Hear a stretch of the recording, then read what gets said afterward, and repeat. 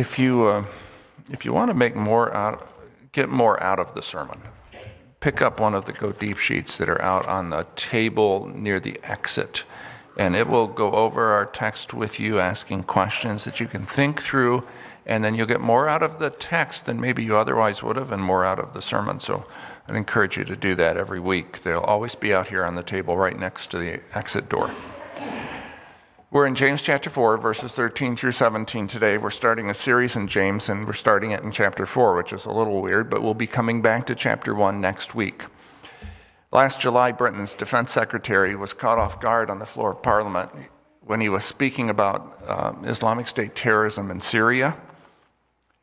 His iPhone interpreted what he said as Siri from his jacket pocket and said, "I found something on Syria from the web," and then started spouting facts.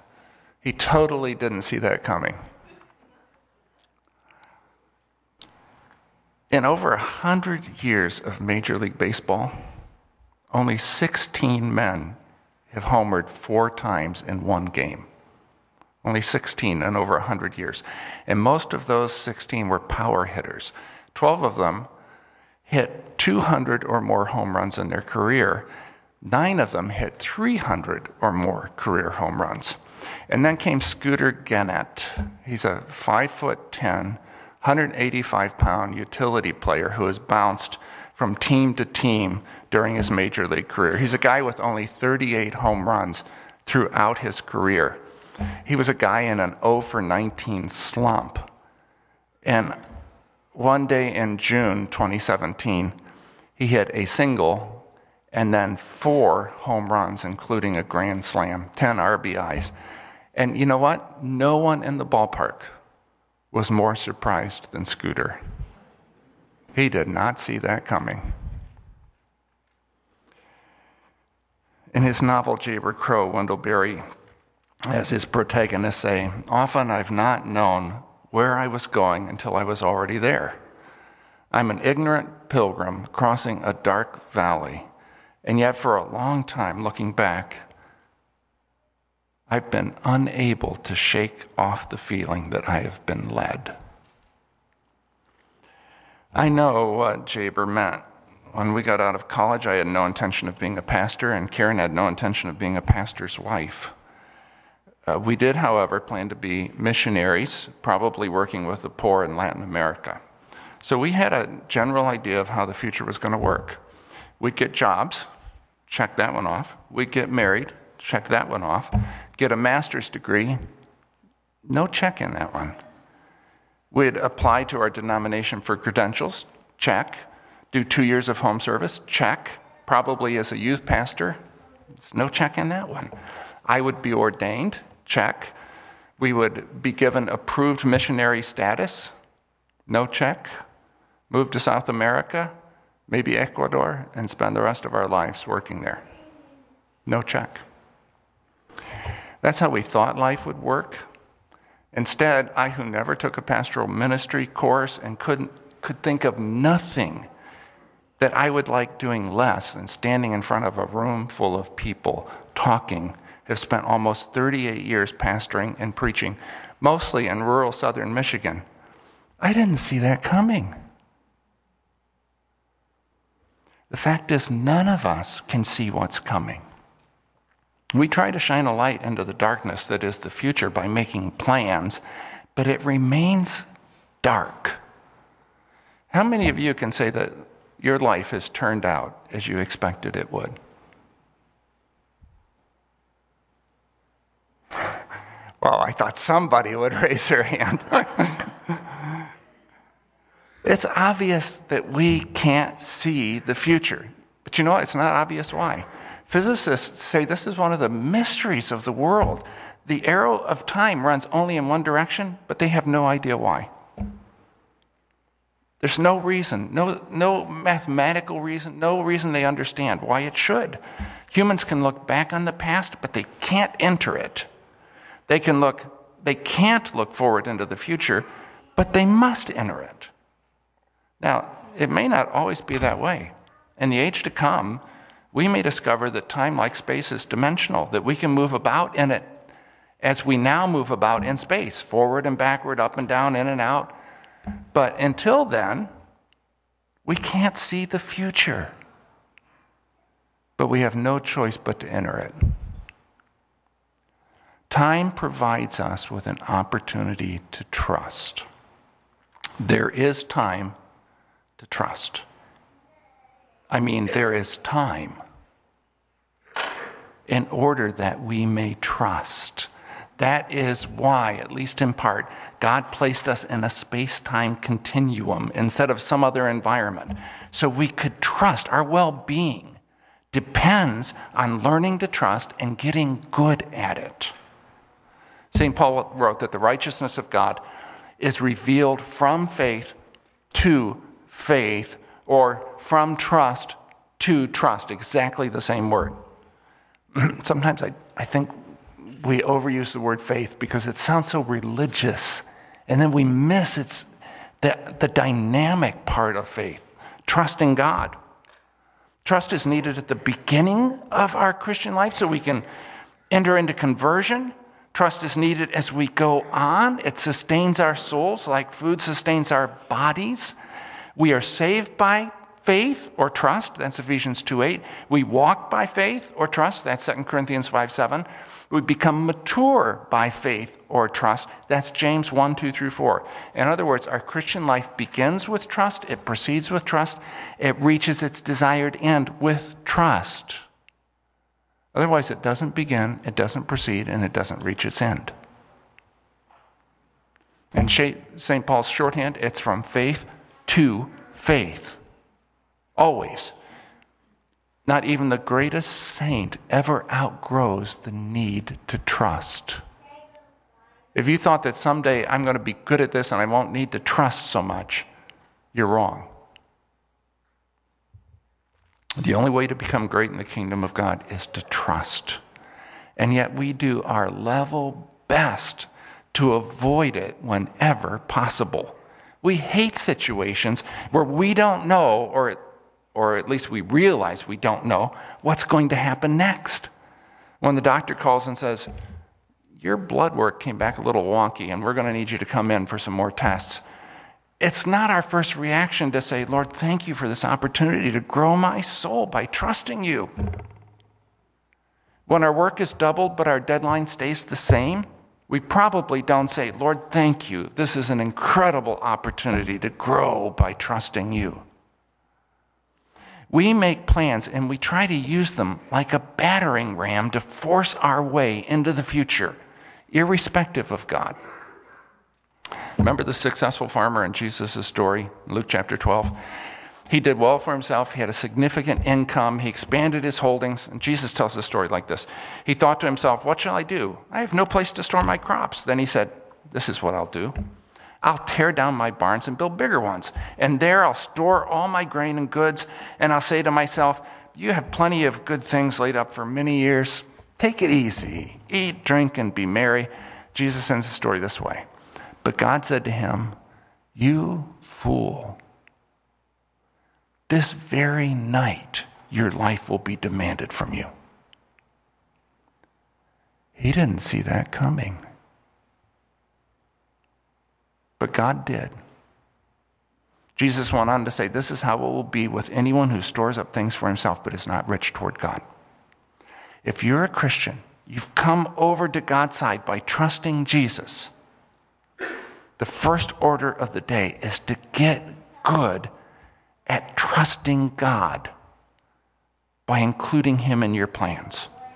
Or I probably should rephrase that. Get good at bringing your life into alignment with God's plans. There are all kinds of things in your future you don't see coming.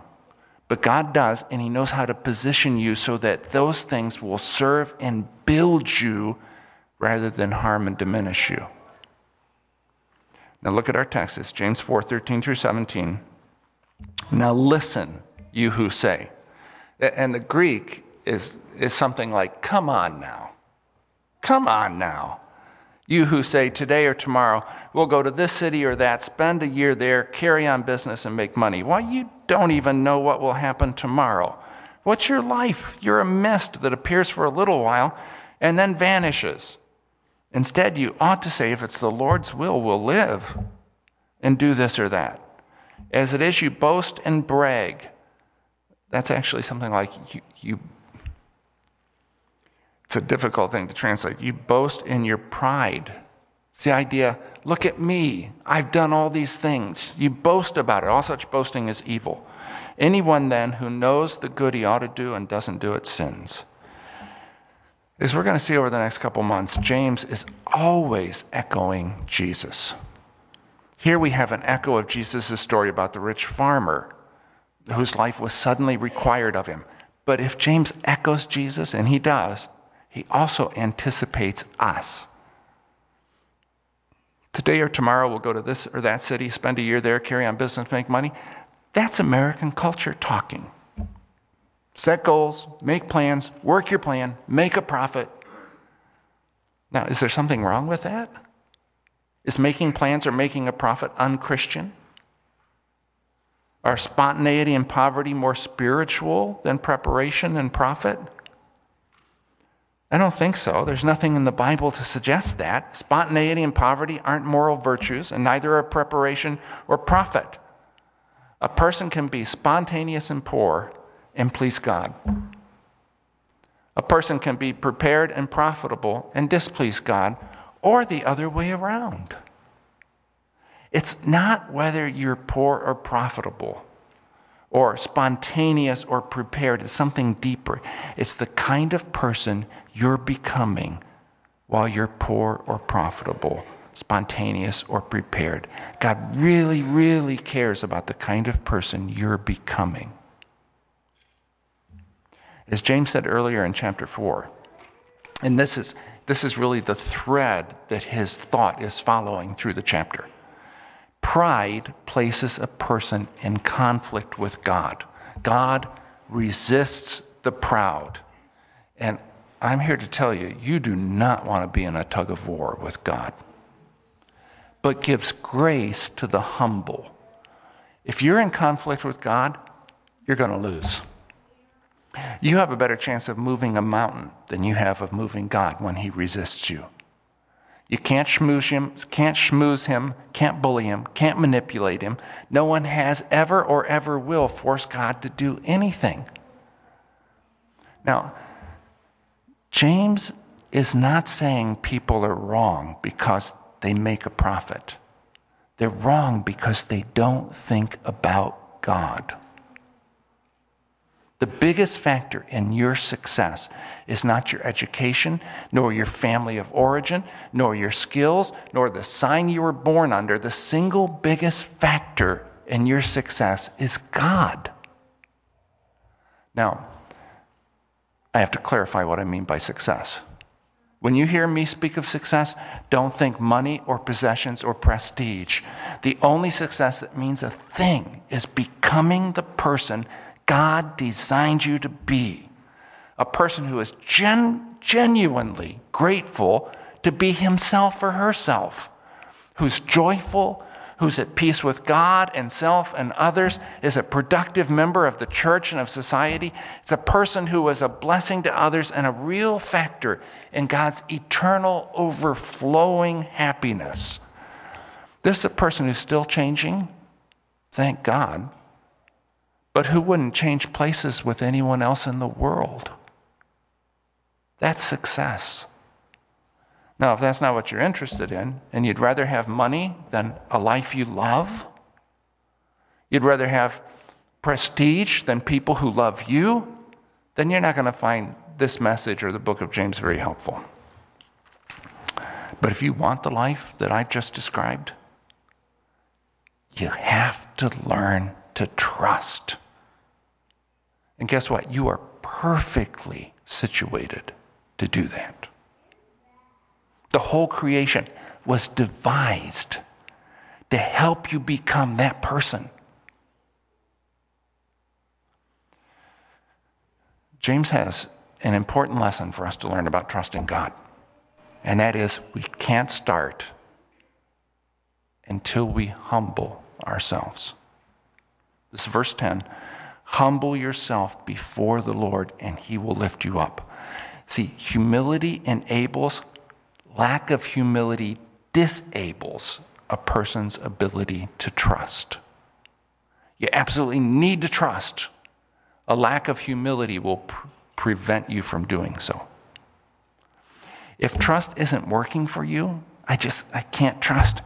It may be that your trust app has been disabled by a lack of humility. How can you know? You can go to your friend and say, am I humble? And they'll probably say, oh, sure, you're like everybody else. But how can you know? In James 4, James gives us examples of how a lack of humility manifests itself. So in verse 11, it manifests in speaking badly of others. If you gossip about people, if you look for opportunities to say things about the negative side of people in your life, that manifests a lack of humility.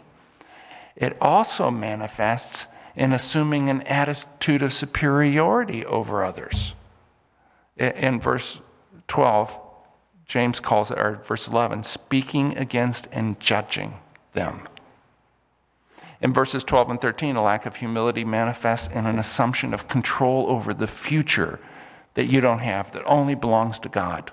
Today or tomorrow we'll go to this city or that, spend a year there, carry on business, make money. The constant here in the various ways that humility manifests or lack of humility manifests is this: it leaves God out. Acts as if he's not there. This is the farmer who stores up things for himself but isn't rich toward God. This is the person who judges others as if God himself isn't going to do it. And he's not only going to judge others, he's going to judge the would-be judge. This is the person who makes plans without God. I'm going to do this, I'm going to do that. There's nothing wrong with planning for the future, but there is everything wrong with leaving God out of the plan.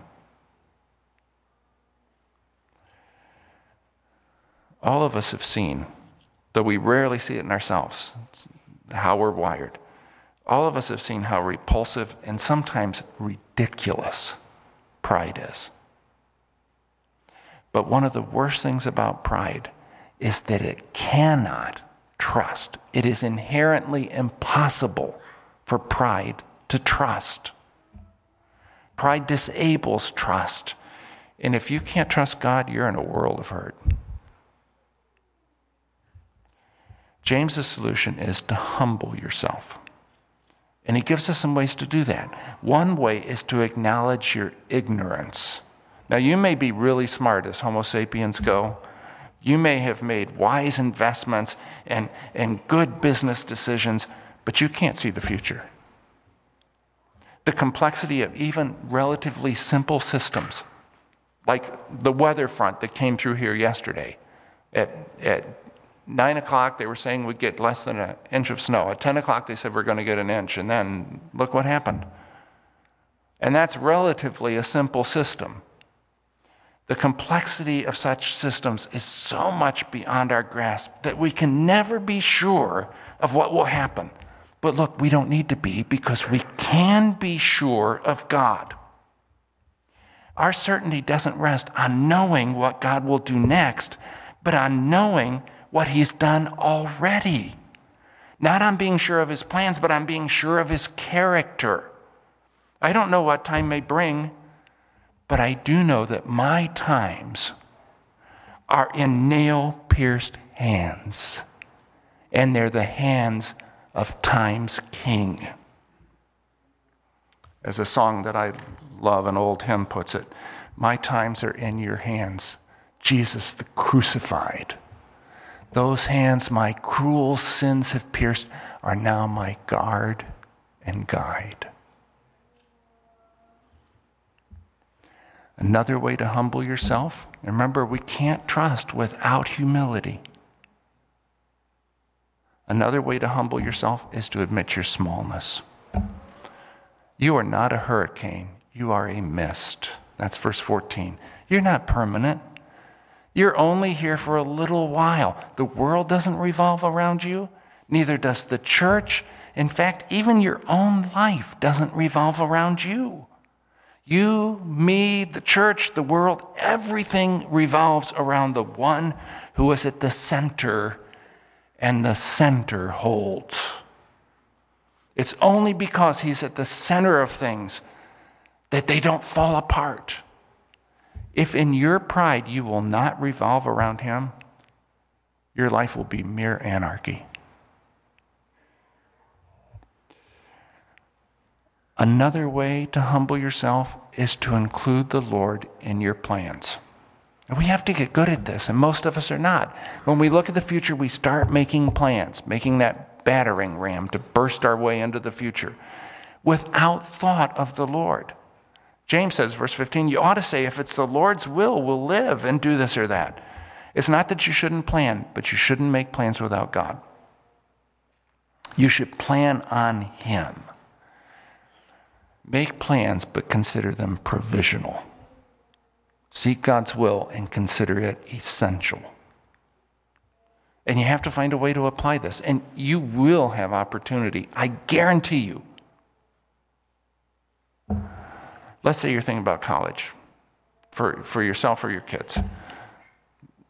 You want a top-tier school. That means a 4.0 along with participation in extracurriculars. You make your plans, but you tell God that your plans are provisional. His will is essential. You're thinking about retiring. You need to work out how much income you're going to receive, determine if you need a part-time job, where you'll live, whether you can afford a golf club membership. Okay, great. Now ask God to show you as much of his will as will help you obey him. Look, you don't need to know any more than that. But you do need to know what will help you obey him. Ask him for that. Tell him your plans are provisional. His will is essential. You just heard from the doctor. Something in that blood work showed up, and you need to come back in. And so you rush to get ahead of things. You search out every possibility on the internet for hours, and you're already looking into the best specialist to consult. Stop. Before you do any more, acknowledge your smallness and your neediness and God's greatness and his goodness. Tell him your plans are provisional. His will is essential. But what if his will conflicts with yours?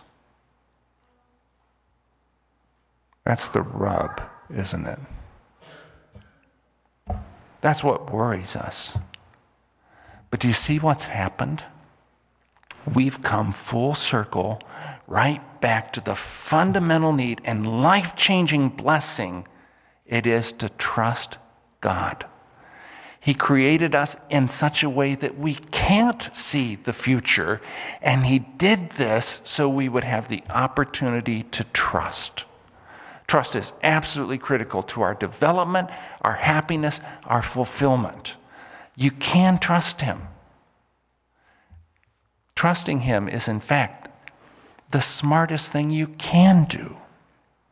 Not so you can achieve what you want, but so that you can become who you're meant to be. Here are two reasons why you can trust God. First, the future is present to him. To us, it's dark. To him, even the darkness will not be dark, for darkness is as light to him. A repeated theme in Scripture, and this would bear your research. A repeated theme in the biblical revelation is that God knows the future. The wise man asks in Ecclesiastes, since no man knows the future, who can tell him what is to come? And the answer is God can. He knows. He probably won't, because that would take away our opportunity to trust him, and we need that. But he could. The prophet Isaiah, God says through the prophet Isaiah, I make known the end from the beginning. From ancient times, what is still to come. I say my purpose will stand, and I will do all that I please. See, God's like an author who's written the greatest story ever and given it a perfect ending.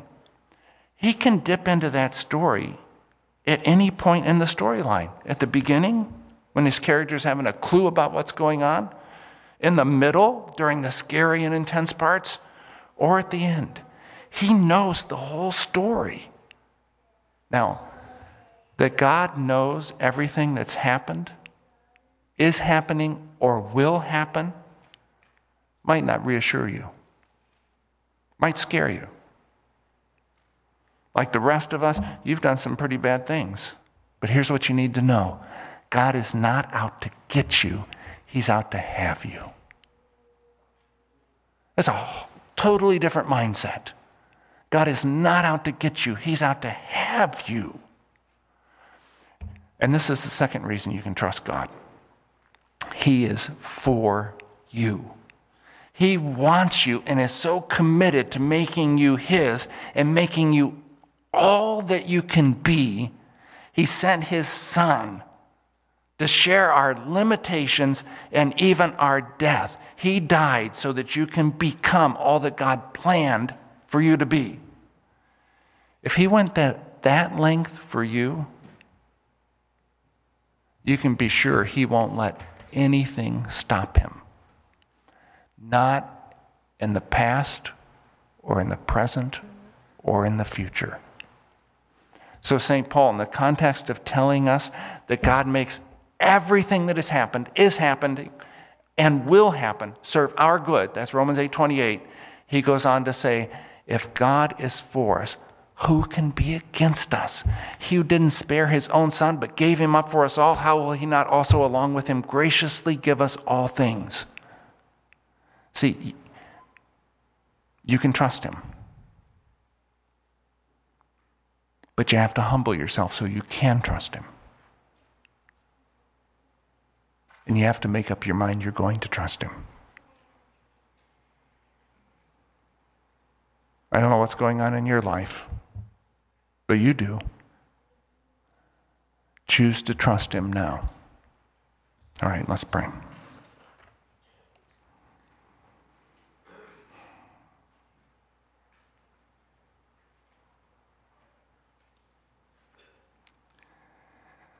I'll give you a moment. You know what's going on in your life. You know where all the joints are, where there's a disconnect and you can't see how it will be connected. Those are the places. Would you choose to trust God now? Would you acknowledge your need?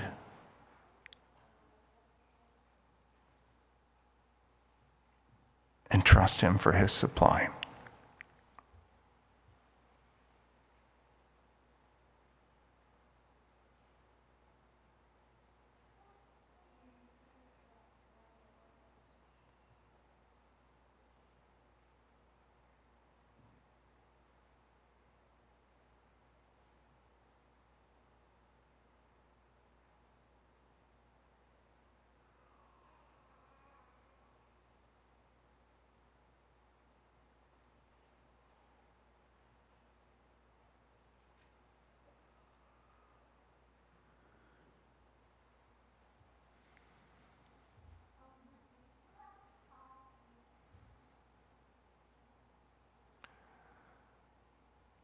Lord, we invite you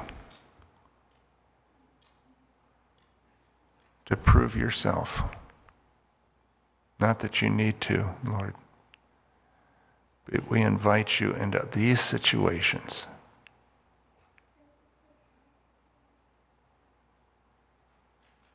Would you build us up in our most holy faith through Christ Jesus our Lord?